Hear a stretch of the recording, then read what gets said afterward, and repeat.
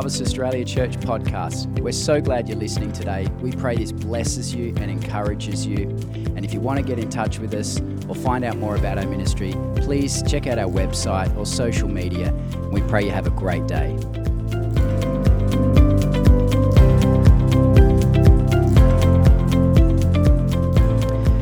I haven't put it up on the screen, but I'll just give you some advance notice. I'm reading from 1 John chapter 4. 1 John chapter 4. So if you want to go there, you can go there. But today I want to share on, in fact, Ryan and I, we often compare notes on who we're listening to currently. And at the moment, we've been listening a lot to Paul Scanlon. Some of you will know who he is. And I've noticed that this guy loves fancy titles for his sermons. And so I sent Ryan a note yesterday. I said, I'm coming up with a good one for tomorrow. But anyway, I'm sorry if I'm building it up too much because I realize this could be a letdown. But anyway, so today I want to talk on faith versus fake. Faith versus fake. And in today's day and age, there are so many choices. So many choices in life, so many choices of faiths, so many choices of clothes, of food, of cars, of jobs, of political parties, of every different realm of life. There's a plethora of choices that we have a free will to go and choose and go and do. We can invest our lives in any arena of life that we like. It's a free will that we have here on earth. And we can make all sorts of choices, some bad ones, some good ones. And so today I want to explore faith versus fake, being what's really the difference between living a life of faith in Jesus versus living a fake life. Maybe a life that looks really good and sounds good, but actually doesn't have a whole lot of purpose. And so it may seem a bit strange to go to 1 John chapter 4 because this is talking about testing of the spirits. But I don't so much want to focus on, say, testing different evil spirits. What I want to focus on today in reading this is looking at it from the point of view of testing the motives or testing the authenticity of our faith. So with that in mind, let's read from 1 John chapter 4, verse 1. And it says, "Dear friends, do not believe every spirit, but test the spirits to see whether they are from God, because many false prophets have gone out into the world. This is how you can recognize the Spirit of God. Every spirit that acknowledges that Jesus Christ has come into in the flesh is from God. But every spirit that does not acknowledge Jesus is not from God. This is the spirit of the Antichrist, which you have heard is coming and even now is already in the world. You, dear children, are from God and have overcome them, because the one who is in you is greater than the one who is in the world. They are from the world and therefore speak from the viewpoint of the world, and the world listens to them. We are from God, and whoever knows God listens to us. But whoever is not from God does not listen to us. This is how we recognize the spirit of truth and the spirit of falsehood." And finally, in verse 7 it says, "Dear friends, let us love one another, for love comes from God. Everyone who loves has been born of God and knows God. Whoever does not love does not know God, because God is love. This is how God showed his love among us. He sent his one and only Son into the world that we might live through him." I'll finish there because there's a lot in this passage, and I want to make sure I just get to some of the things that I want to share this morning. I have this funny, I don't know, I suppose you'd call it hobby. I like to look out for different people around the world who are perhaps have a story or have something to offer. I like, motivational type guys. You already know that. I like muscly people, but I also like people who have a message that's a bit different than the norm. And I came across one in the last few weeks, and he's a guy in the UK who actually likes to prove that faith is nothing, that any miracles are false, and he reenacts a lot of miracles and proves how they're false. And in actually, in fact, when you watch it, you can see he has no idea what he's talking about. But he does an okay job at at selling. And I'm watching this stuff and listening to him, and in fact, I think he's actually psychic, to be honest with you. So, but what he's trying to do is disprove anything supernatural, disprove anything paranormal, any miracles from God, any gifting of any sort. He's very much a humanist in thinking, and he tries to disprove everything that could be supernatural. And so he does a pretty good job of it in a lot of areas, but when I'm watching him, apart from the fact that you kind of get annoyed, what hits me when I watch this stuff, and a lot of you would have friends who have said things to you over the years about Christianity maybe being fake, or they're fake, or they're just in it for the money. And that's what this guy says. He says every time there's a miracle, the preachers will get up there and take up an offering. And I know that to be not true. It's not true. It happens every now and then, but it's just not true. And so there's a whole lot of actually lies in it. But I'm listening to him, and I'm listening to what he's saying, and actually what I'm hearing is a guy who's seeking the genuine. He's seeking the genuine. He's disproving all the fake stuff, and he's actually disproving a lot of stuff, and he names names that you and I would know, great men and women of God who were miracle workers and performed a lot of dramatic miracles, and he tries to disprove them. And to me, he doesn't do a very good job of it, but a lot of people are convinced. But when we hear his heart's cry, what he's crying out for is, I want to know God, and I want to know that he's real. So prove to me that he's real. And this is a lot of our journey. We would have friends or relatives, a lot of us, or people, work colleagues, that would be maybe know that we're a Christian. Maybe we haven't said it, but they just know somehow. Isn't it funny how that Christian aroma just seeps through the office somehow? I used to find it with the factory. I would very rarely tell anyone that I was a Christian, but before you know it, I'd go out onto the factory floor and people would be looking at me, and someone would say, "Oh, yeah, I've heard you're a Christian." I'm thinking, isn't it funny what just emanates out of us, whether we like it or not? But we have a responsibility to show the world genuine Jesus, not fake Jesus. Not disappointed Jesus, not let down Jesus, not sick Jesus. We have a responsibility to build in us an inheritance of the kingdom of God that people are attracted to, that people will listen to what we have to say. I heard one of the best sermons that I heard this week was by T.D. Jakes. And his sermon title was, "Shut Your Mouth." Now, only T.D. Jakes can preach that, because he's a scary dude. And if you stood up and didn't like what he's preaching, or if you left his church, I'm sure he would address it. But I'm listening to what he's saying, and what he was actually saying was, distill down the quality of your words so that when you do speak, people want to hear you. And so that what you say has wisdom in it. What you say has authority in it. What you say has power in it. I'm thinking, that's so true.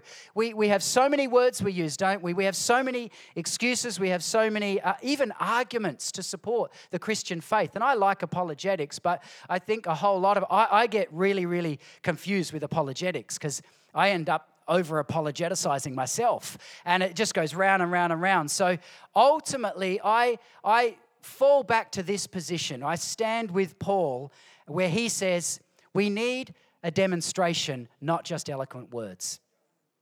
And I know a lot of you are in the same place. And the truth is we need eloquent words as well, because sometimes we need to explain the demonstration. And this happened on the day of Pentecost when the Holy Spirit was poured out. The Holy Spirit was poured out in a demonstration. And then Peter got up and preached with eloquent words. So sometimes one comes before the other. And it doesn't really matter as long as it's in his will. But the world today is desperate for real faith, not fake. Genuine, authentic. And I know that's your desire. That's why you're here, for the authentic Jesus. If we can somehow display to those around us the authenticity of who Jesus is, I believe it breaks down a whole lot of different mindsets that people have about church, about Christians, about people who believe in Jesus, because what they've seen is maybe a fake version. Now, we don't mean to fake it sometimes, but sometimes the flesh overtakes the spirit and we display people the flesh. But remember, they've branded us a Christian, so they think that's Christianity. They think that negative talk is Christianity because they've heard Christians talk negative. But that's because Christians also face this challenge of the flesh and the spirit. And so sometimes when we actually get in the flesh, we actually begin to operate in a worldly manner, talk like the world, speak like the world. We actually display them something that they're used to, and then they join the dot and say, hang on, you're a Christian, so Christians are just the same as everyone else. They're just the same as everyone else.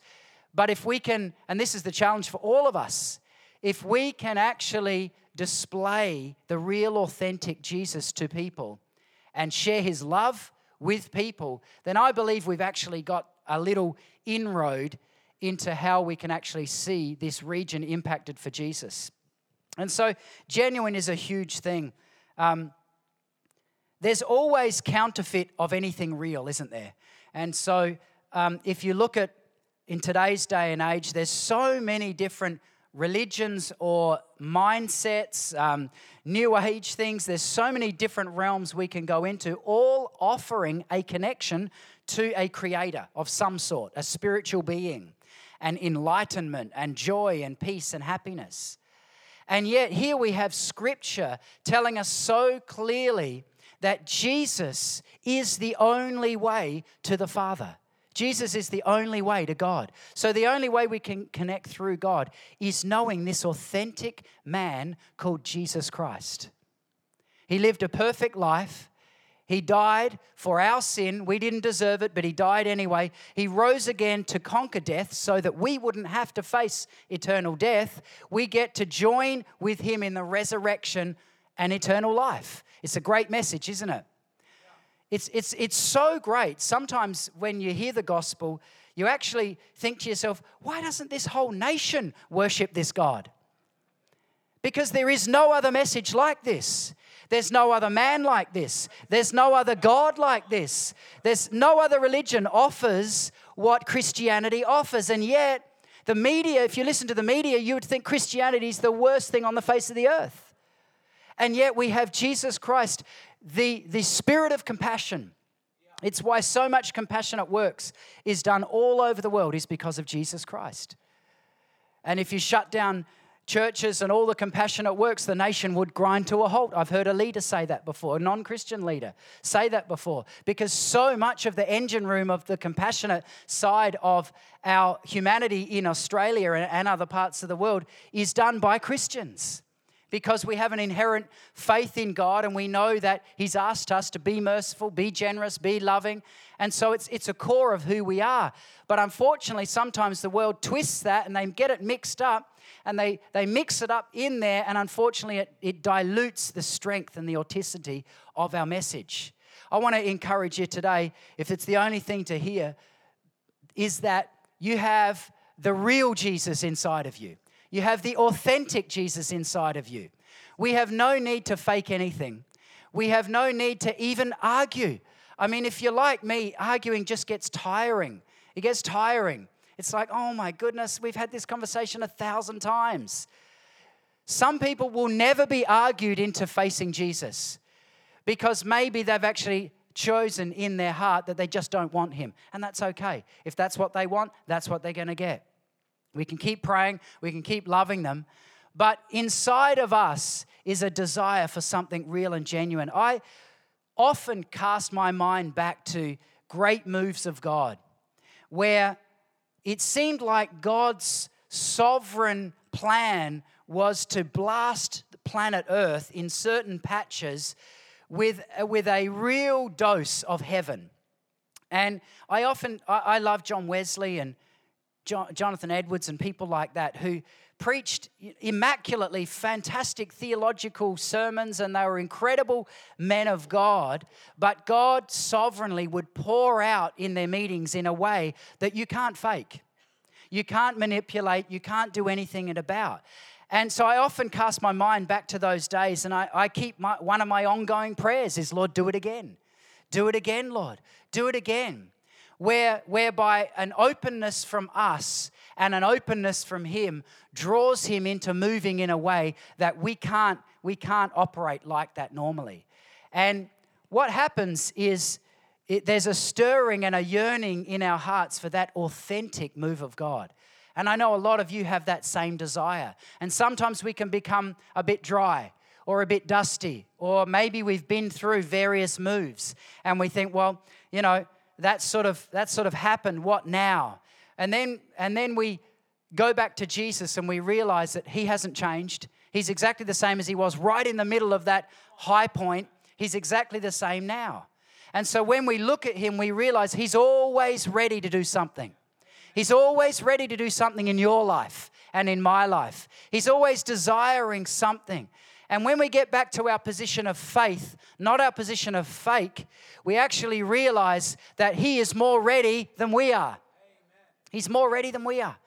He's desiring things to happen in your life and in my life this very week. I don't know what it is, but when we get in a posture of faith, we'll realize that we don't have to look to our feelings and our depression and our thought life and maybe, you know, it's funny because Karen and I, we went for a walk and yesterday, and it was kind of a dreary day yesterday. Anyone notice that? Well, for us it was like windy and it was dreary and cloudy. And we're like, where's the sun gone? And, you know, so we're walking and we're, you know, just, and sometimes that can affect us, can't it? Things like that can affect us, or maybe heavier situations going on around us. But then when we get back to our position of faith, we realize who we are. We realize what's ahead of us. The counterfeit often comes, and the Bible calls it in 1 John chapter 4, we just read it, calls the counterfeit the Antichrist. Now, some people would get really scared or weirded out if you said, oh, that's an Antichrist spirit. So maybe a simpler version of it is counterfeit. Counterfeit. The enemy will always come and try and rob what God is doing. So if God is doing something good in your life, you know the enemy will try and come and say stuff to you, like that wasn't God. Or he'll try and bring confusion. Or he'll try and use a weird situation with another person where you just feel, you know, like you're just pulling back and reverse. And you don't quite know what to do. Or sometimes the enemy, if he really can't get in with other arrows in a situation, what he'll do is bring confusion. He'll bring doubt. Is that really God moving? Is that really God doing something? Did God really say that? And so he often uses confusion as a technique to scatter the sheep, so to speak, to bring, you know, a division or to bring some sort of breakdown to the authentic that God is actually doing. So when we see God moving, we need to be ready for that. We need to be ready for that, seeing, and even when God moves in our lives, we've noticed that over the years, when people have a dramatic encounter with the presence of God, real powerful dramatic encounter, often they'll have maybe a few weeks of heaven, and then they'll have a few months of what is going on, shaking. And there's testing and there's sorting and there's stuff coming to the surface, and it's like, whoa, what is going on? Hang on, I want to go back to the carpet where it was really good times, you know. God was touching me. But this is what happens. God uses all of it to strengthen us. He uses all of it to bring out his purpose. But when we are wise about this stuff and we recognize it, then we can actually be mature in it. And so don't worry about the counterfeit. Sometimes, and you know, I'm going to give you 5 points from John Wesley actually before I keep talking. John Wesley, it was Jonathan Edwards, wrote a fantastic article, I suppose I would call it. I've read all of it, but a lot of it's so old English and wordy and theological that I don't even understand 20% of it. But it's called The Distinguishing Marks of a Move of the Spirit of God. And it's a great paper if you want to read it. And if you've ever been confused about, is that God, is that not God? Why is God moving like that? Why do people shake? And why is there manifestations of the Spirit of God? Then I suggest you read this. It's still, to this day, one of the greatest papers ever written on manifestations of God and manifestations of the counterfeit spirit. So, you know, if you've ever been through that, you might want to read it. Anyway, there's 5 things that he really pulls out of 1 John chapter 4 that I've read today, where we can tell if something is of God or if it's not of God. And you might say, well, this is like a really specific topic. Why are we talking about this today? I believe that if we can genuinely distill the reality of the gospel and the person of Jesus Christ and not only articulate him but demonstrate him in power and in love, then we will be more effective believers. We'll be more effective in who we are. We'll be more effective in ourselves because we'll be able to tell when there's a counterfeit thought. We'll be able to tell when there's a counterfeit friend. We'll be able to tell when it's just flattery, it's not genuine. We'll be able to tell when even when there's confusion coming in a situation or in our own head, we'll be able to go, no, that's not a mark of the Spirit of God. And so there's 5 things that Jonathan Edwards pulls out. The first one is that a work of the Spirit must exalt the true Jesus Christ. Must exalt the true Jesus Christ. 101. We all know that. It's basics. But it's interesting when I'm watching this guy and he's doing false miracles and he's even, talking. He always refers to God. Always refers to God. Always refers to God. I've only once maybe, and it's in a weird reference, heard him refer to Jesus Christ. The demonic realm and the counterfeit spirit realm really doesn't like Jesus. It's okay with the generic God, Mother Earth, everything, you name it, fine. But when it becomes about Jesus Christ, the authentic man who died, rose again, still lives, and who is waiting to come for you and me, that's when the enemy shakes. He shakes at that, doesn't it? He knows when Jesus is around. And so we always want Jesus as the center. Always want Jesus as the center. Even if someone is having a dramatic revelation from the Spirit of God, Jesus must be the center. And I think this is something that even getting closer to the end times, the Bible talks about, even in Revelation, these are the sorts of things we have to keep very, very clear about. Very clear about. Anyway, point number 2 is that a work of the Spirit opposes Satan's interests. Opposes Satan's interests. Point number 3, points to the Bible, the Scriptures. When we recognize that God is moving among us, or maybe personally we're having a personal awakening, God is moving in our life, we are then drawn to the Bible. We're drawn to the Bible because it's His word, it's His life, and we need His inspiration. We need His truth. We need that rock solid place that we can go to every day to hear some words of truth. On that point, Jonathan Edwards' 5th area to make sure that it's a work of the Spirit of God is that it elevates truth. Elevates truth. And the last one is it results in love for God and for others. And this is something that, again, in this guy who's trying to disprove a lot of the supernatural thing, there's nothing about love. There's nothing. There's no compassion. He's making a lot of money right now, which is what he accuses a lot of the pastors of doing, and he's doing a lot more. There's no compassion, there's no love, there's no mercy. It's just a bring down, it's a tear down message. And this is quite confusing, but when we see this and when we have some of these things that we can line up truth and we can line up with Jesus, we line up with the Word of God, we line it up with what we know to be true, then we can walk through any situation knowing that we have a rudder that we will never sway from. We could be in I'll refer to my time in Africa. I remember being in Africa with my dad, and some pretty full-on demonic stuff was going on. I mean, there's, 20 or 30,000 people there, and, like 100 people are all manifesting demons at once.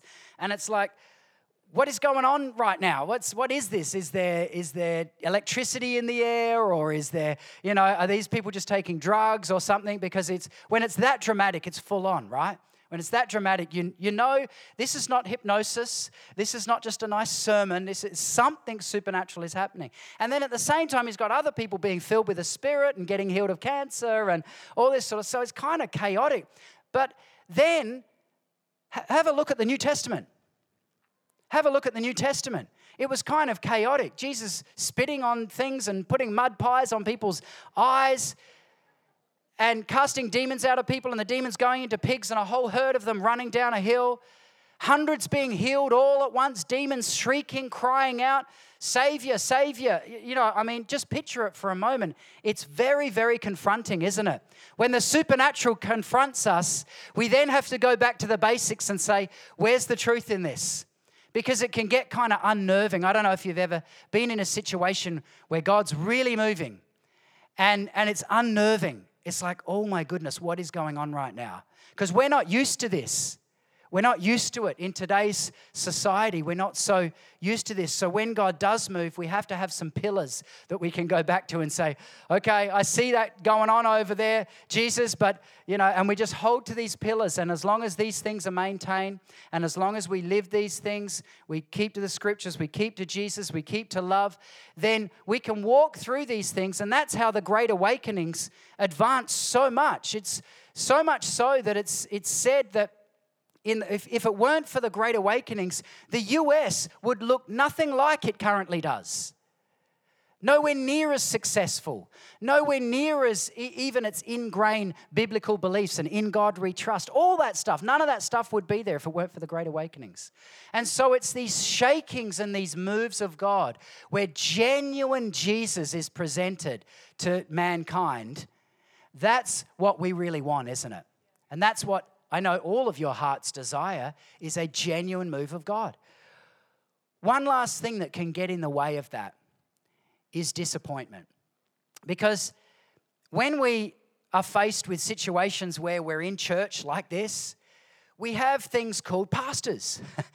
And they can let you down. And they can stuff up.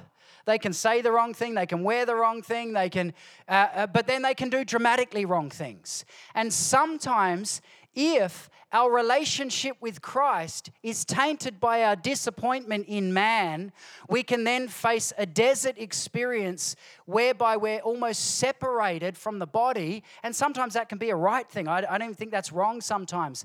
But if we let that disappointment gestate, it actually breeds negativity and it breeds something which forms bitterness. It's not faith.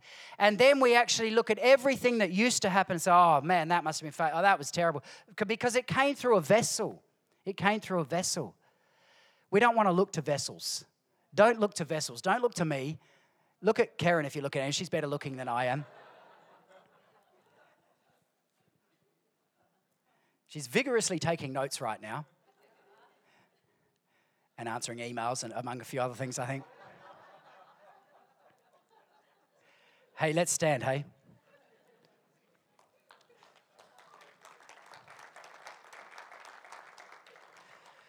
So, I just want to, I felt this just as I was preparing this, that some people here this morning who have found themselves in a situation where you've been let down by man or woman.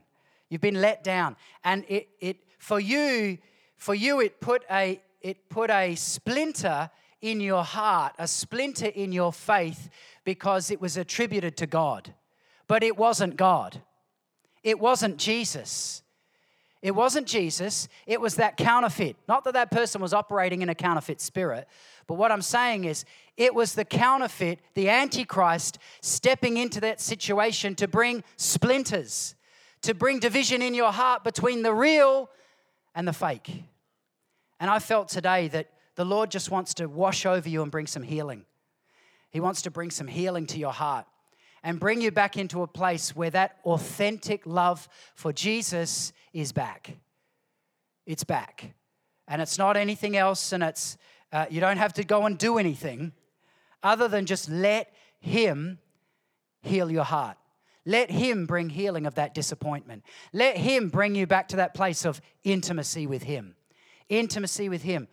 Not just jumping into a new program, not just jumping into something else, but actually getting in His arms, getting in His face, authentic Jesus. The real man, the man who lives right now. He's in this room. His power and presence is among us right now. Right now. We don't have to whip Him up. In fact, He uses a whip. We don't have to stir anything up. He's here. So just take a minute if that's you. I just want to pray, and I believe He's just going to lift off some disappointment and some distractions and splinters and things that have got in the way from Him. Lord, I pray today that You would move upon our hearts, Lord. If there's any areas of disappointment, any areas where the enemy has tried to steal, kill, and destroy the real Jesus who lives inside of us, and who wants to do incredible things with our lives. Lord, I pray today that you would help us to lay down those things, lay down those people, forgive those people, let them go, let them go, let them go, and give them to Jesus. Just give them to Jesus this morning.